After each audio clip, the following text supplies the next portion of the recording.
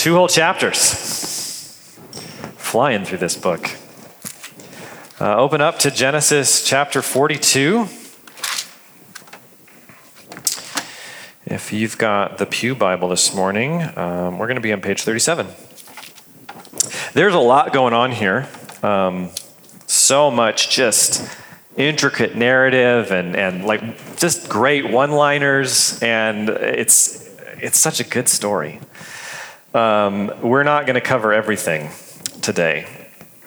So if anything strikes you, if you have any questions, you can go to slido.com and type in RevCDA, and we'll do a little Q&R afterwards. Let me pray for us. Lord God, your word is a lamp unto our feet and a light unto our path. And maybe that feels really easy to understand when you're giving us commands, when you're providing direction in the Proverbs or in the epistles. But then we read these stories, and they're interesting, they're compelling. I can imagine as Trevor's reading, this being turned into a movie, the dialogue and the character development. But maybe the question is, like, what are we supposed to do with this? God, I pray that you would just be your faithful self to us this morning and teach us. That as you've been working on my heart this week as I've studied, that would be beneficial for all of us as we take a look at some things that we can learn from this portion of this story. I pray that we would be edified, that we would be challenged, God, that some of us maybe would hear you speak a word of command to us to make some changes in our lives today. And ultimately, God, I just pray that you would be glorified by your people as we submit ourselves to the authority of your word. In Jesus' name, amen. So in 2020, we moved into a new house. Some of you were a part of our church community then, and you know some of this story. We bought a lot a few blocks north in Midtown, empty lot, and we contracted with a company in Boise that makes houses out of shipping containers. They had a factory down in Boise, and they made our house out of 3 shipping containers, and they shipped it up to Coeur d'Alene. And we were responsible for building a foundation, and John Sawyers did that for us. And then they showed up with these shipping containers, and they rented a crane, and they lifted them onto the foundation, and they just kind of Legoed them together. And over the process of about another 3 weeks, we built a roof over the top of them, and that was our house. So I think it was a Wednesday or a Thursday when the containers arrived on the lot, and they were put in place, and they were watertight on the roof of the container, but in between the containers there was a gap. And the intention was that the roof would be built over to cover the gap, and it was the middle of summer. Except that Sunday, we had this ridiculous rainstorm, and it just poured down rain. And I remember sitting right there, hearing the rain just pummeling the roof of this building. And I got a text from the contractor saying, "You should bring a shop vac with you when you get here." And so I arrived at the house after church, and the rain had come into the building through the seams in the containers, poured down the interior walls, all the way into the crawl space, and there was about this much water in our crawl space. Our crawl space is covered in plastic, and so it was just like a terrible swimming pool down there. And so me and some friends from church, we got shop vacs and fans and sucked all the water out and dried it. It was a very traumatic event. But it was over. We fixed it. Until about 9 months later. Our girls, for a while, I had plans to build them some bunk beds, but hadn't got around to that yet, and so their mattresses were just sitting on the floor of their bedroom. And I forget the details, but someone got up to change the sheets and lifted up the mattress, and the bottom of the mattress and the top of the floor was covered in mold. And so we, threw away all of those sheets. and I thought, oh man, I got to clean this up. And so we had a little bit of extra flooring left over, so I started pulling planks that were moldy off of the floor. And underneath those planks, the subfloor was covered in mold. And so I ended up having to take the entire floor off and scrape and, use chemicals and paint and all of the things that you do to get rid of mold. Because that traumatic event that happened 9 months earlier, that wasn't just an isolated event. It was something that had consequences that, unbeknownst to us, were not adequately dealt with. We didn't take care of the problem. We didn't know the problem was there, and so it festered for a long time until it finally just sprouted up on our floors. And then we had to deal with it. What I want to talk about this morning is the consequences of not dealing with sin in your life. By analogy, sin is like that mold that sits in the darkness that you don't even know about. If you don't deal with sin, eventually it will destroy you. And I want to show, based on this story, I want to show 4 ways that it will destroy you. First thing is it catches up with you. The sin will catch up with you. The second thing is it will plague you with guilt. The third thing is it will expose your idols. And then fourthly, it blinds you to God's kindness. So first off, sin will catch up with you in its work to destroy you. In the first 17 verses of chapter 42, I'm not going to read all of it again today because we spent some time looking through it, but we see Jacob's family in the midst of famine. They don't have any food, and so they hear that there's food in Egypt, and Jacob sends his boys down to Egypt to get food. And coincidentally, air quotes, they meet Joseph. Joseph recognizes them, but because he has been thoroughly converted into an Egyptian, his hair and his clothing and his makeup is Egyptian. They don't recognize him. He's also 20 years older than he was last time they saw him. And he treats them harshly, the Bible says. He accuses them of being spies. So what's going on here? Is it possible that Joseph is just being vengeful? Like he's just a jerk? He's getting back at his brothers for all the evil things that they did to him? I don't think that's the case, and here's why. Back in chapter 41, verses 50 through 52, we read, 2 sons were born to Joseph before the years of famine arrived. Asenath, daughter of Potiphar, priest of On, bore them to him. Joseph named the firstborn Manasseh and said, God has made me forget all my hardships and my whole family. And the second son he named Ephraim and said, God has made me fruitful in the land of my affliction. So Manasseh sounds like the Hebrew word forget, and Ephraim sounds like the word fruitful. And I think what we're seeing here is that Joseph is coming to terms with the circumstances of his life. His primary orientation, the way his life faces, is towards God. He's filtering his experiences through his relationship with God. He's recognizing that God has been with him this whole time and that he's surrendered to God's wisdom, even with regard to the evil that his brothers did to him. And so my hunch is that at this point in the story, Joseph has forgiven his brothers in his heart. He's going to verbally forgive them and welcome them back into relationship later. But I think that internal work that God has worked in him has been done already. And I think this is a side note, but it's helpful for us. If you've been deeply harmed by someone, and make no mistake, Joseph has been deeply harmed by his brothers, you can choose to have your life shaped by that harm, by the way that person or people harmed you. You can make that your constant companion, or you can surrender it to God. You can lay it down at the feet of Jesus and let him heal you.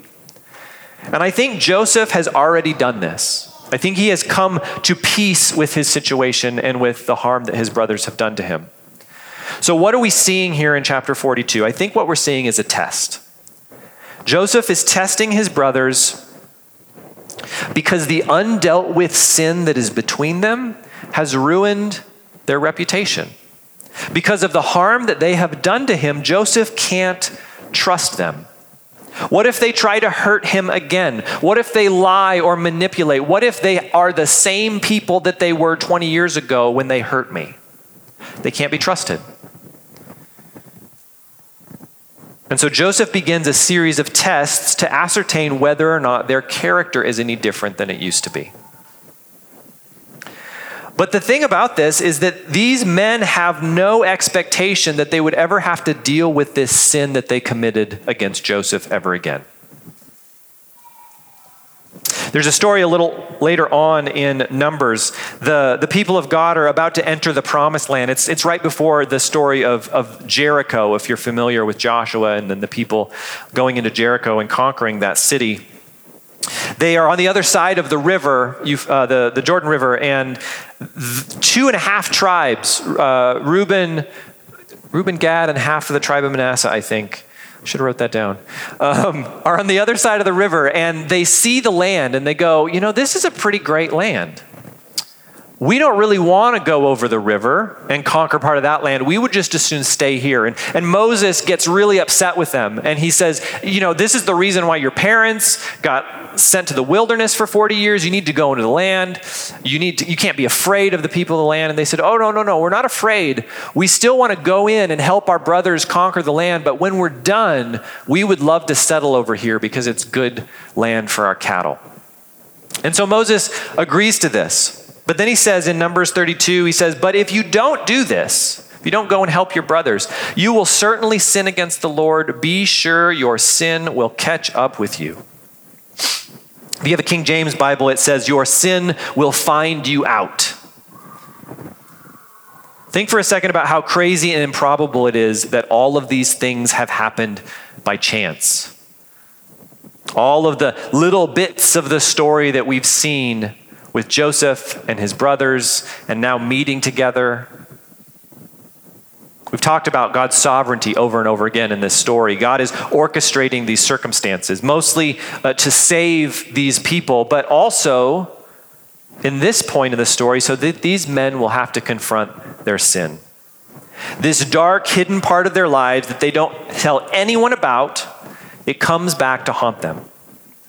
In Galatians 6, we read, don't be deceived. God is not mocked. For whatever a person sows, he will also reap, because the one who sows to his flesh will reap destruction from the flesh, but the one who sows to the Spirit will reap eternal life from the Spirit. Sometimes we in our culture phrase this kind of thinking with the word karma, which is it's a Hindu idea that there's some kind of law of reciprocity of the universe, where if you do good things will happen. If you do bad things will happen. And that rolls off into all kinds of weird, distorted thinking. But it's very different from what the Bible says, because Scripture teaches us that there isn't some kind of immaterial law of reciprocity of the universe. The reality is that our sowing what we reap is a consequence of God's personal offense at sin. D.A. Carson says, in every sin, it is God who is the most offended party. When we sin against people, maybe we're abusing God's creation. Maybe we're not honoring a creature who bears God's image. Maybe we're disregarding God's commands. We're definitely placing ourselves on the throne of our lives instead of acknowledging that God is the king of our lives. David understands this when he writes in Psalm 51, for I am conscious of my rebellion and my sin is always before me. Against you, you alone, I have sinned and done evil in your sight. Now, David has just committed adultery with a woman, stolen her from her husband, and to cover it up, caused him to be killed in battle. So there's obviously some sin against some other people happening here, right? But he identifies that ultimately my sin is against God.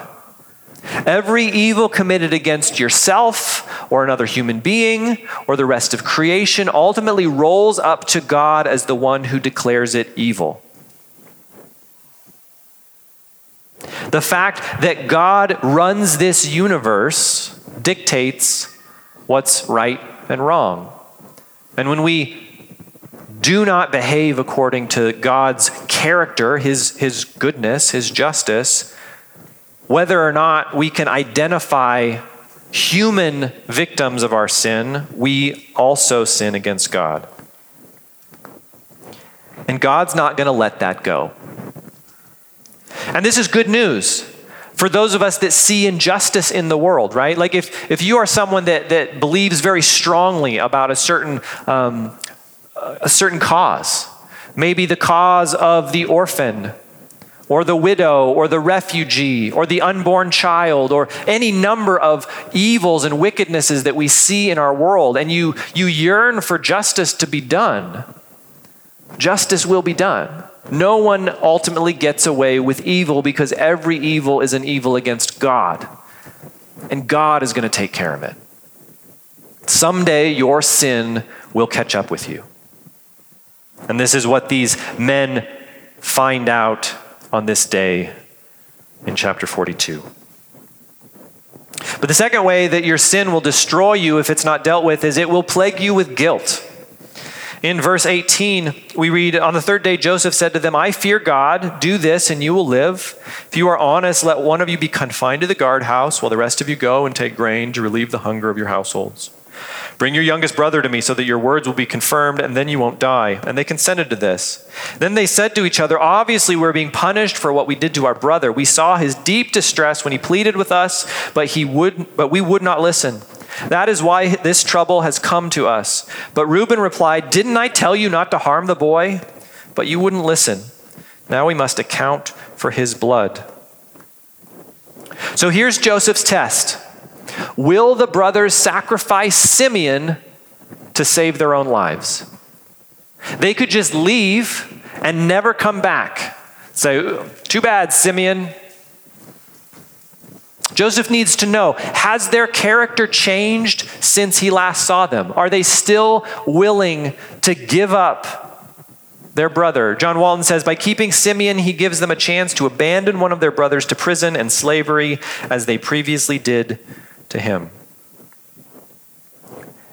And this, I think, this specific test sparks something in the hearts and minds of these men because they immediately think about their sin against Joseph. You know why this is happening to us? Because of that thing we did to our brother. They let us know in their dialogue that Joseph pleaded with them and that they wouldn't listen.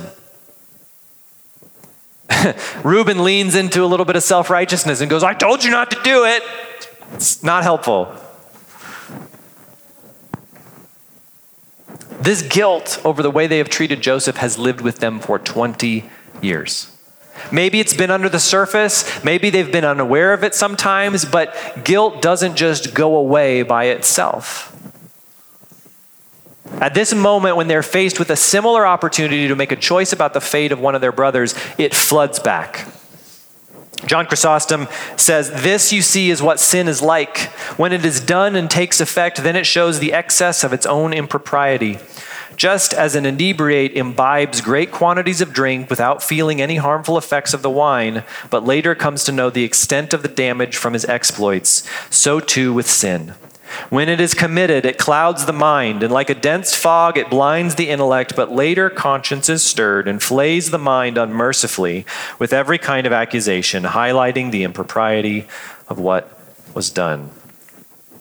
Chrysostom basically says, when we are committing sin, it seems fine, but later on, we begin to regret it. And this is blatantly obvious to anyone who is familiar with sin, right? I think we can all think of opportunity or times we've had in our lives where we have done something sinful and wrong and thought it was fun or good or didn't think much about the consequences. And then afterwards, oh man, I can't believe I said that. What was I thinking? You know, that's just not who I am usually. Because sin deceives us. It lies to us, and then it wrecks us with guilt. You can imagine that they probably didn't talk about this thing that they did to Joseph. Hardly ever. 20 years have gone by. They've gotten used to their father's broken condition over the loss of his son. They've married, they've had children of their own. There's been lots of life circumstances that have been good that have kind of dulled the pain of their guilt. They've gotten on with their lives.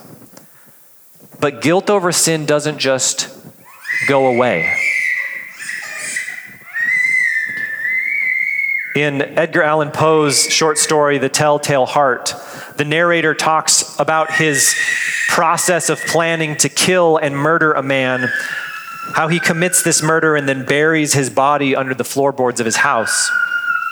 How the police come to investigate because someone hears a shriek in the night and he tells them that he woke up from a dark dream and he was the one that made the shriek. And the police seem totally satisfied with that explanation and they're just kind of shooting the breeze, chatting with him in his house.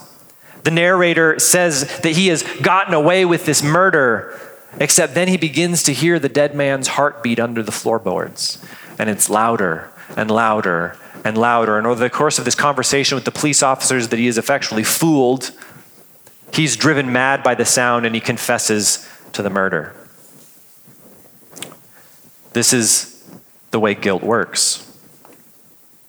There are two kinds of guilt that we learn about in the scriptures. The first one is objective guilt. This is the fact that you have committed an evil action. And if you ever read Leviticus, which you totally should, it's super fascinating and important to the story of the Bible. There's all of these offerings that are for guilt. You have done a bad thing, and this offering is meant to address the objective reality of the wrong that you have done. But then there's also subjective guilt, and that's the feeling of being guilty because of your sin. The New Testament often connects this to the state of our consciences. In 2 Timothy 1, Paul says, I thank God whom I serve with a clear conscience, as my ancestors did, when I constantly remember you in my prayers day and night. Paul says he has no sense of indwelling, unrepentant sin. His conscience is clear. This is the life that we want. The author of Hebrews says in Hebrews 10, let us draw near with a true heart in full assurance of faith, with our hearts sprinkled clean from an evil conscience and our bodies washed in pure water. See, it's the sacrifice of Christ on the cross who both satisfies our objective guilt, the wrong that we have done by paying for it by his blood, and cleanses our conscience, gives us the subjective reality that our sins have been paid for and our conscience is clear. And the reality about guilt is that it actually becomes a gift from God. It's meant to stir up in us a need to confess and repent from sin. Paul, again in 1 Timothy 4, says, now the Spirit explicitly says that in later times some will depart from the faith, paying attention to deceitful spirits and the teaching of demons through the hypocrisy of liars whose consciences are seared. The person that no longer feels the guilt of their hidden sin is in trouble.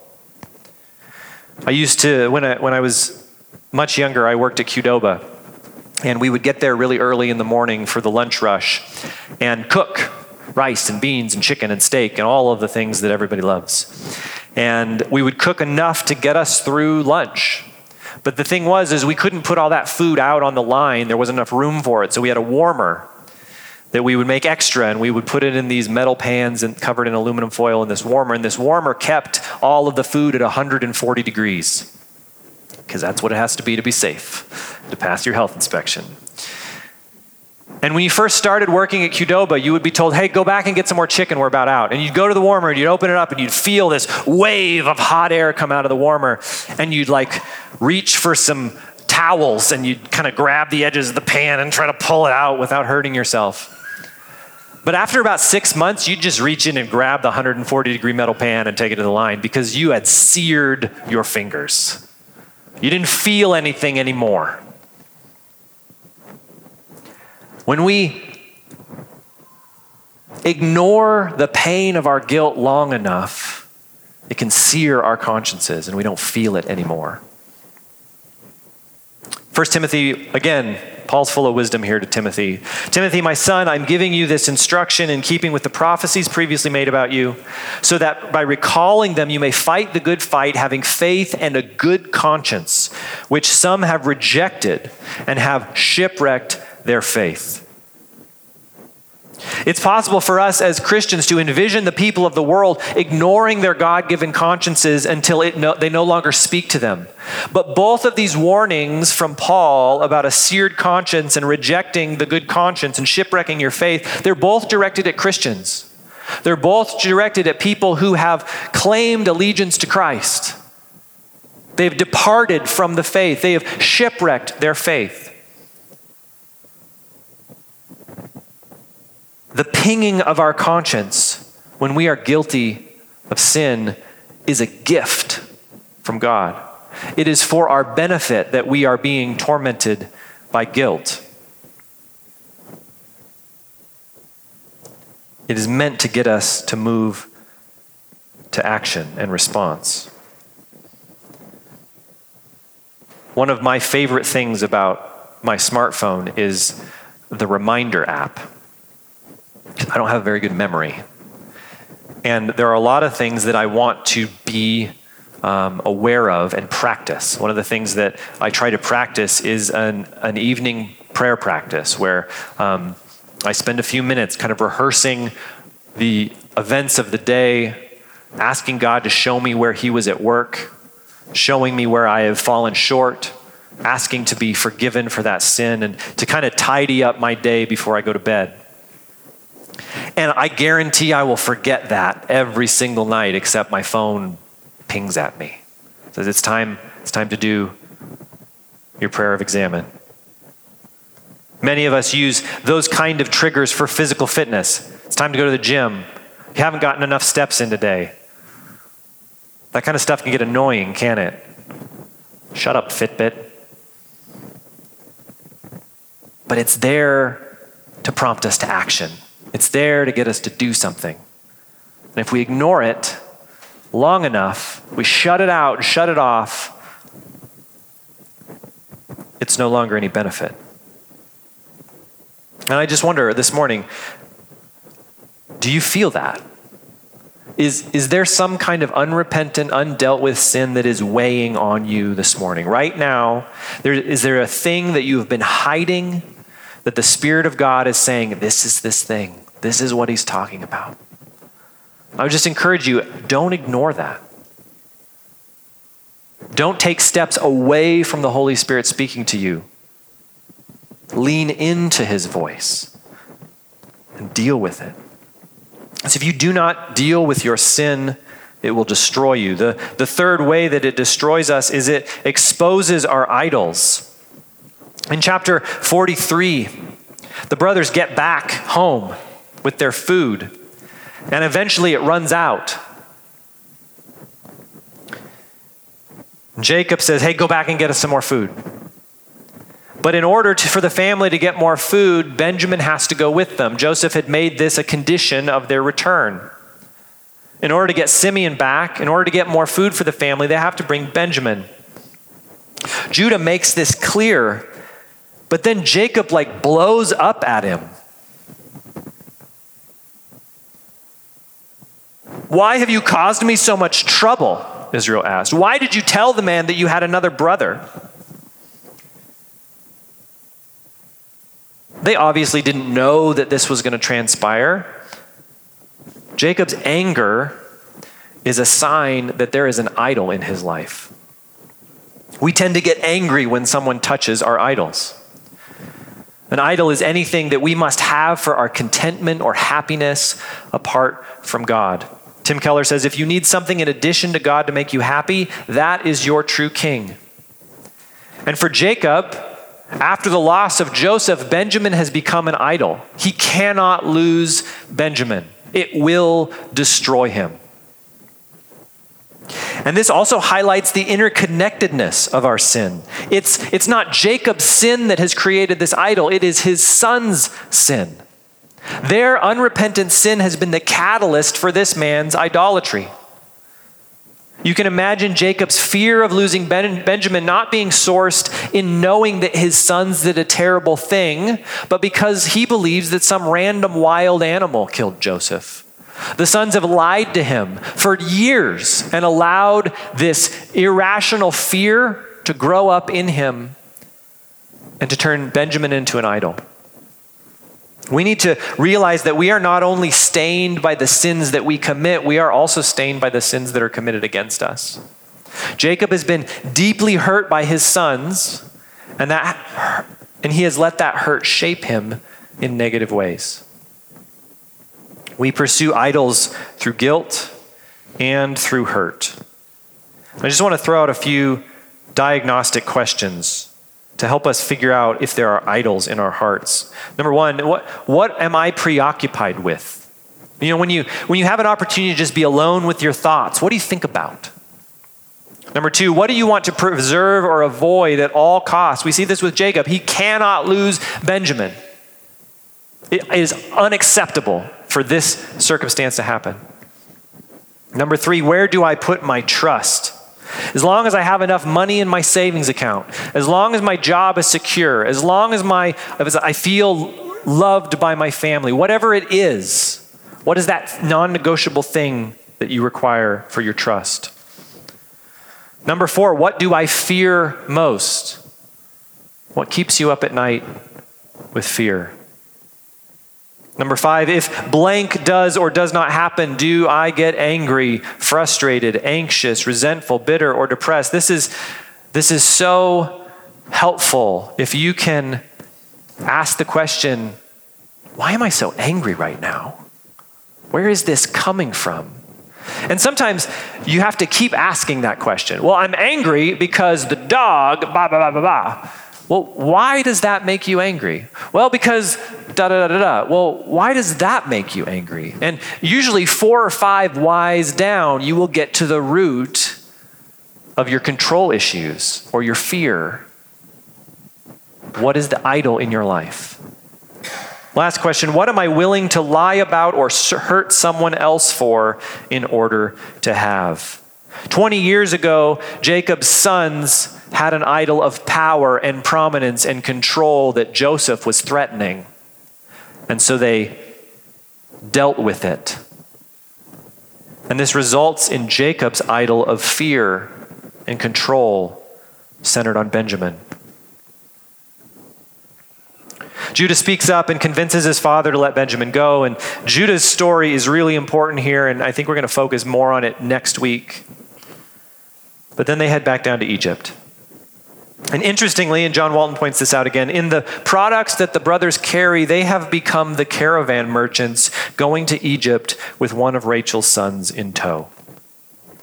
They're carrying a bunch of gifts down to this Egyptian ruler to appease him, and they're the same kind of gifts that all of the traders took to Egypt when they carried Joseph to prison.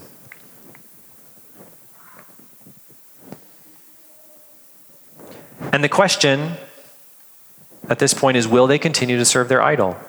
Will they continue to value power and control and their own safety over their brother? Will they do to Benjamin what they did to Joseph?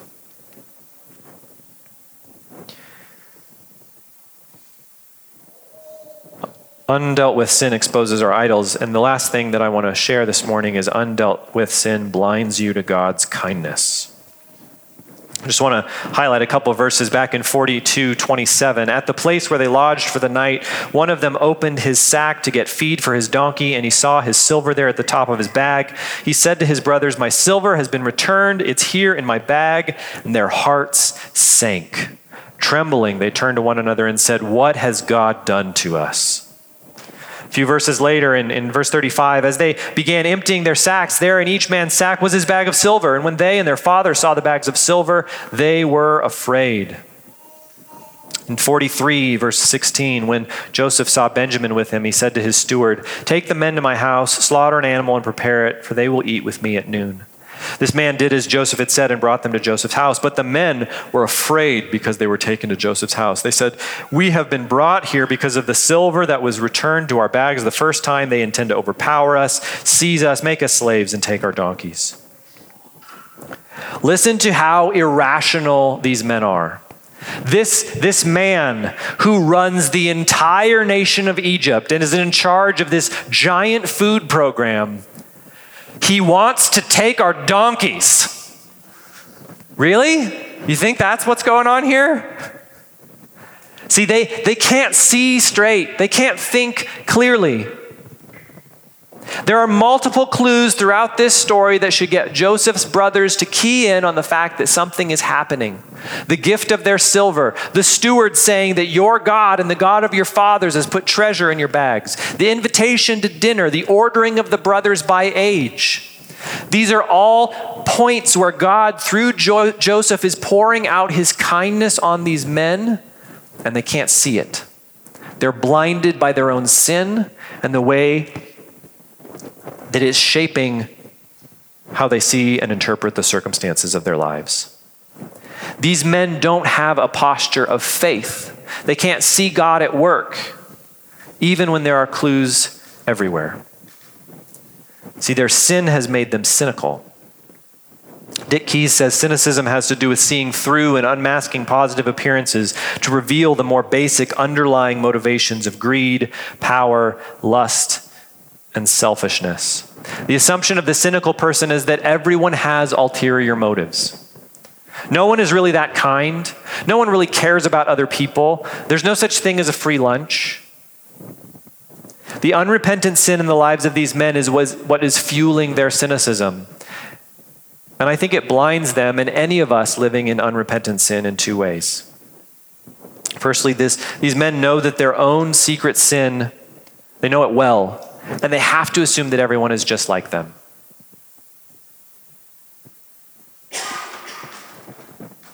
If you experience fear, shame, lack of joy, lack of fulfillment, lack of confidence in your calling, if that's coming from unrepentant sin, then you look out to other people and you must assume that everyone is just like me. Everyone must be self-serving or narcissistic or greedy or driven by lust or power hungry because that's my experience of life.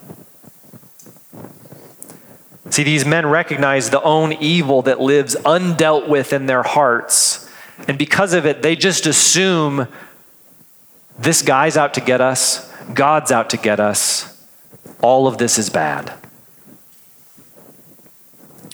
And secondly, they can't believe that God is working in their lives because they know that they don't deserve it. Maybe you felt this way, that God is not going to bless me. God is not going to act in kindness towards me because I am a bad person. I have done a bad thing. God is punishing me. Surely that's how God must see me. Romans 2:4, Paul says, "Or do we despise the riches of his kindness, restraint, and patience, not recognizing that God's kindness is intended to lead you to repentance?" The very circumstances that God is orchestrating and the kindness that is being displayed is designed to get them to repent from their sin and bring about restoration of the family. And they are too blinded by their sin to see it. When you don't deal with your sin, when you leave it in the darkness, it will destroy you. It catches up with you, it plagues you with guilt, it exposes your idols, and it blinds you to God's kindness.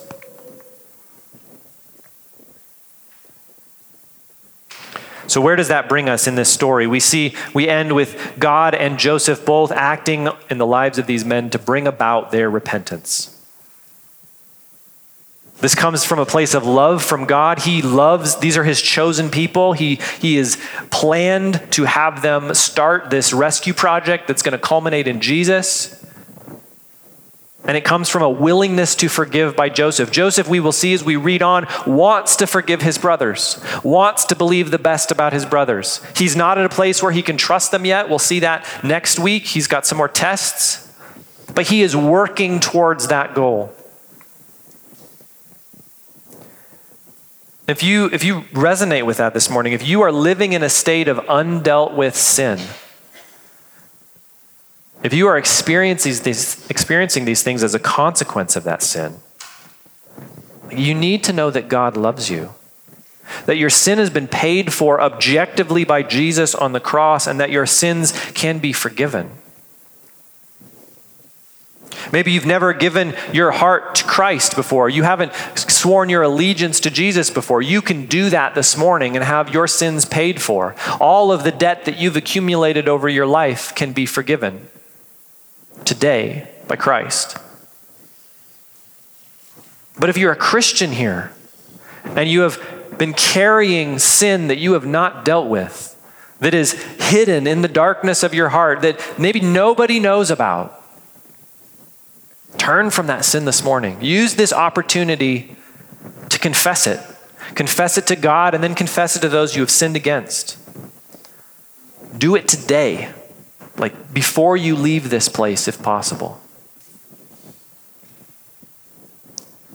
Psalm 32, David writes, "How joyful is the one whose transgression is forgiven, whose sin is covered.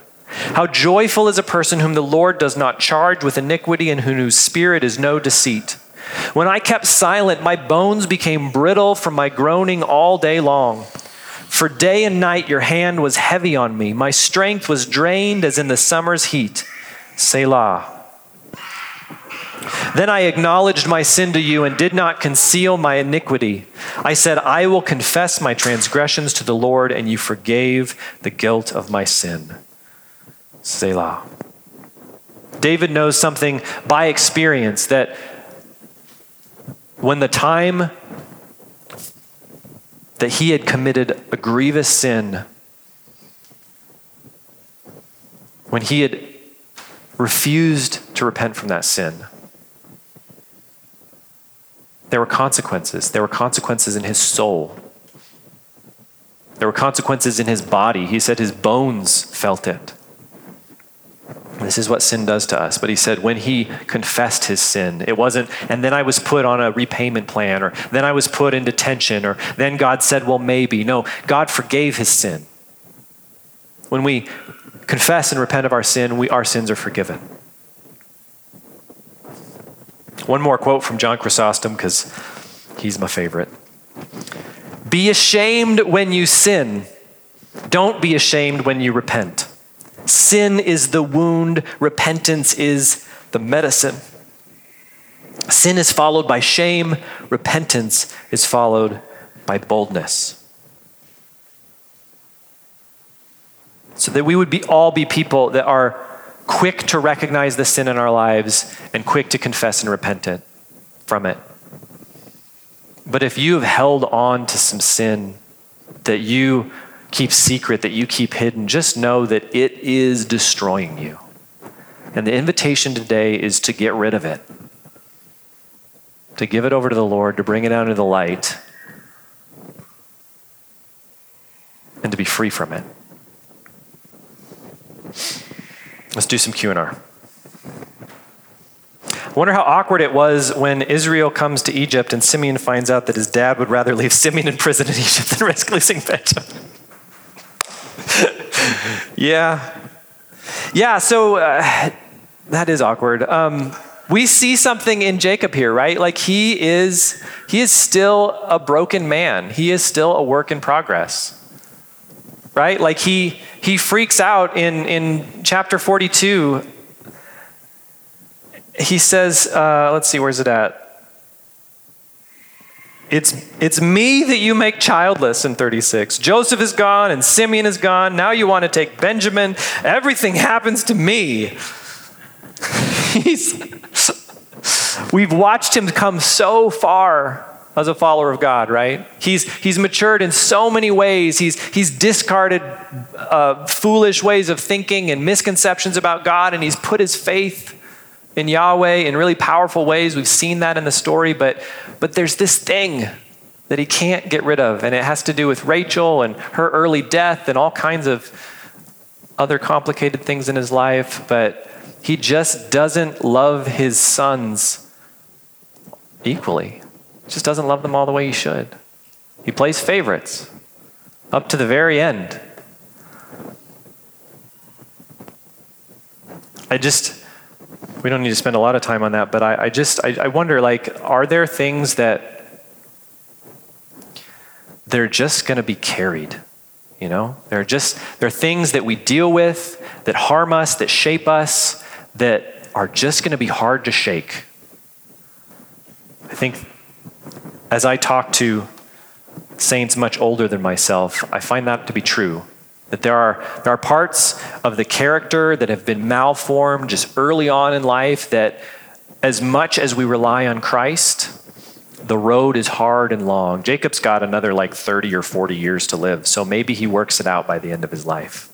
But at this point, even after all of this progress in trusting Yahweh, he's still got these parts of his soul that are broken. I think that's probably true of all of us. This is what I love about the scriptures, is they are real. This is the story of real people. We're going to take communion this morning, as we always do. Charles Spurgeon said, when talking about David and his sin with Bathsheba, when the time came for David to finger his harp, perhaps he did so, and went through a song or a psalm, but he could never reach to the essence of true praise by pouring out his heart before God while the foul sin was hidden in his bosom. How could he?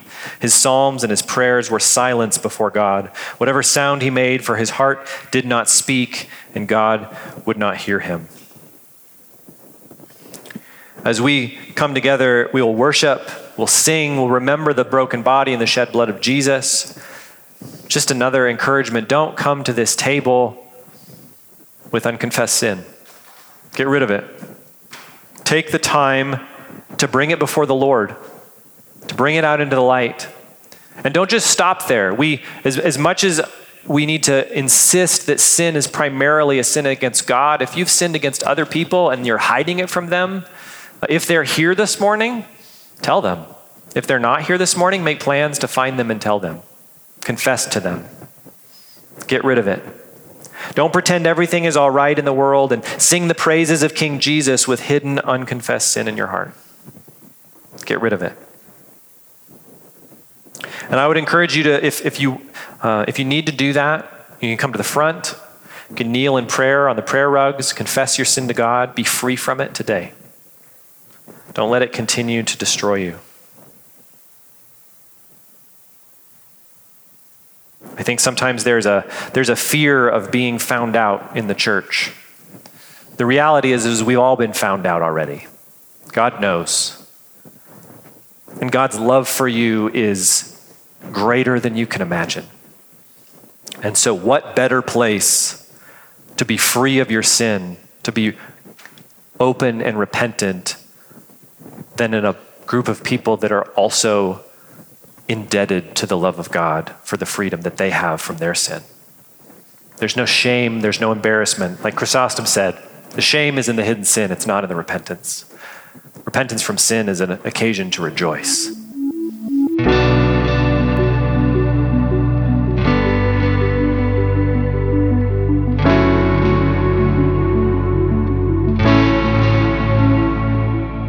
You've been listening to the Revelation Church Coeur d'Alene podcast. Learn more about Revelation Church at revelationcda.com.